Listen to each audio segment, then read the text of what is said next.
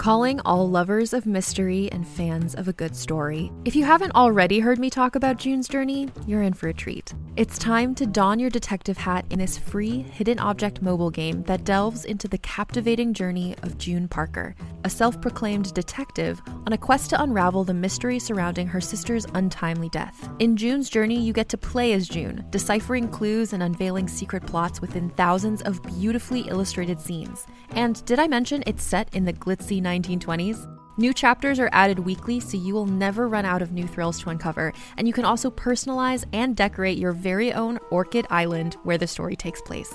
How sharp are your detective skills? Find out when you download June's Journey on your Android or iOS device, or play online via Facebook Games. Your detective journey awaits.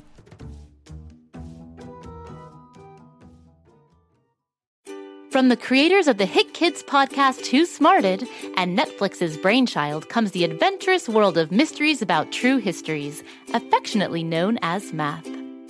Every episode follows Max and Molly, who have just been recruited into a secret order of problem solvers, on an adventure through time packed with puzzles, hidden equations, history, and laughs, making learning cool.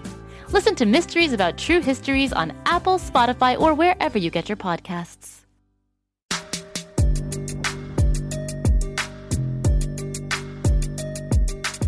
Hello again, Story Club members. I'm Ivy, your ghostly host with the most, and keeper of the strangest, spookiest tales on Earth. Today is another Ivy's chilling tale. This hairy tale, Story Club members, might make you not want to stay outside after dark. It's one I call the Midnight Werewolf. The man-beast snarled and roamed the quiet residential street. Rowan Morrison couldn't believe what he saw, and he was too afraid to move or even breathe. He'd been heading home from the park where he was playing with his friends, Brett and Easton. It was 6 o'clock and the sun had gone down. The January full moon, known as the Wolf's Moon, was already rising into the night sky, round and pale like a skull. Riding his bike home, Rowan thought he'd heard a wolf's howl, but that's crazy, right? There weren't any wolves close by. Wolves roamed the east in the snow-capped mountains, at least 50 miles away from where he lived. Yeah, there was an occasional coyote he'd hear yipping in the night, but coyotes were a far cry from what Rowan was looking at right now. A tall, hunched-over figure prowling through the quiet street. The creature resembled pictures of gray timber wolves he'd seen, but this one was walking on 2 legs, and it was wearing ripped jeans and a red and black flannel shirt, which was also frayed. It's like the wolf had grown too large for its clothes. So that means it must have been a person at one time, right? But, Rowan reasoned with himself, werewolves don't exist. They were only in movies and books only, not in the real world. Not here, not now. Still, Rowan couldn't rationalize what he saw on the street, as plain as the bitter winter chill in the air. This was a werewolf on the prowl. Rowan had carefully, quietly set his bicycle down. Now he worked up the nerve to peek around from the large sycamore tree he'd been hiding behind. The werewolf was stopped and sniffing the air. Rowan shuddered. It was onto him. Then a dog barked, distracting the beast. Rowan made a run for it. He didn't grab his bike, as he'd figured it'd make too much noise, and by the time he'd pick it up and get going, the wolf would be upon him. Nope. Rowan figured his best bet was to speed home as quietly as possible in his sneakers. As he sprinted away, his favorite red baseball cap fell to the ground. Who cares? Rowan thought to himself as he crossed his front yard and dove into the safety of his house. Except in the process of sprinting away, he dropped his red baseball cap he had on his head. I'll just come back for my hat and bike in the morning when it's safe. Rowan tried to tell his parents about what he'd seen, but his dad was on a business call and his mom was distracted, watching one of the true crime documentaries she was obsessed with on YouTube. Whatever. His friends would believe him. So he called Brett and Easton, telling them what he saw, but they just laughed at him. Feeling defeated, Rowan went to his room, opened his closet, and put his jacket away. He wished he had his favorite lucky red hat, but he'd just have to retrieve it tomorrow morning, assuming somebody else hadn't found it by then. He played Plants vs. Zombies on his tablet before heading to bed. Despite the shock of having seen an actual living, breathing werewolf, Rowan fell right to sleep. As he drifted off, Rowan decided he'd make it his personal mission to find out who the werewolf was in his town. Somebody in his rural burg was not who they appeared to be. Maybe they'd been bitten by a werewolf and were now one themselves. At least that's how it worked in the movies he'd seen. This one was wearing jeans and a flannel shirt, but he'd seen many people in town wearing that. It might be hard to narrow down his list of suspects based on the clothing. Whatever. Somebody had to warn people that there was a werewolf prowling around in town before it claimed its first victim. If only his parents and friends believed him. Well, tomorrow he'd work on convincing them again. He'd even get a photo of the beast if he had to for proof. Maybe he'd have to wait until the next full moon in February, but he'd do it, by gosh. Rowan was dreaming of a werewolf hot on his heels. In the dream, Rowan had climbed through a hole in the fence, and the lycanthrope was ripping at the wooden slats to get at him.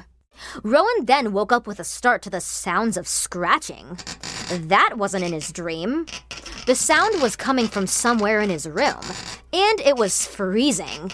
That's when he realized that not only was his window wide open, but the scratching was coming from just outside it. The werewolf! It had somehow found him!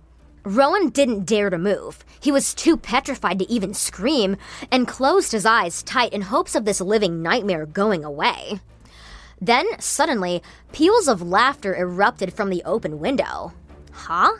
Rowan opened his eyes to see Easton and Brett crouched down outside the window. "What are you idiots doing?" he whispered angrily at them. "We're the werewolf. We're gonna get ya," Easton growled. "Yeah, beast mode," Brett said, and they both cracked up. "I saw what I saw." "Sure you did. Come on outside. Let's go throw the ball around the park. It's so light out here, it's practically noon." "Didn't I tell you there's a monster loose out there? It'll kill us and rip us to pieces." "In your dreams, weirdo," Brett said. "Come on," Easton said. "Don't be a scared little wimp." So what if he was the cautious one of the group? Well, he'd show them tonight. He'd have to sneak out with Brett and Easton. The clock on his nightstand said it was midnight, and his parents would definitely be mad if he went out this late without supervision. He'd need his coat, scarf, gloves, and stocking cap for this winter chill. Rowan went to his closet to get them. As he opened his closet door, the smell of rotten meat assaulted Rowan's nostrils. Hot breath singed his eyebrows. He was staring face to face with the werewolf he'd spotted on the street earlier. And in its gnarled paw, the werewolf held Rowan's red baseball cap. And that was the last thing Rowan saw before the other paw swiped at him. Whoa. This scary story goes out to Ro Youngren, who at age 4 gave me the inspiration and outline for this wild tale. Way to go, Ro. If you liked The Midnight Werewolf or have ideas you want to share, hit me up at ivy@gokidgo.com and let me know. And come back tomorrow for another episode, because every Story Club member needs a little scare every day.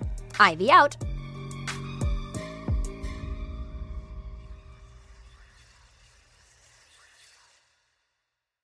Go, kid, go.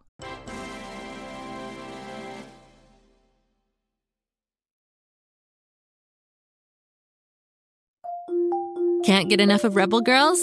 Well, luckily, the Rebel Girls app is now completely free. That's right. You can listen to the entire library of goodnight stories for Rebel Girls ad-free. Plus, check out the app's cool features like activities, trivia, custom playlists, and more. All parent-trusted and kids-safe. Find out more at rebelgirls.com/audio and download the Rebel Girls app today. Thanks for listening.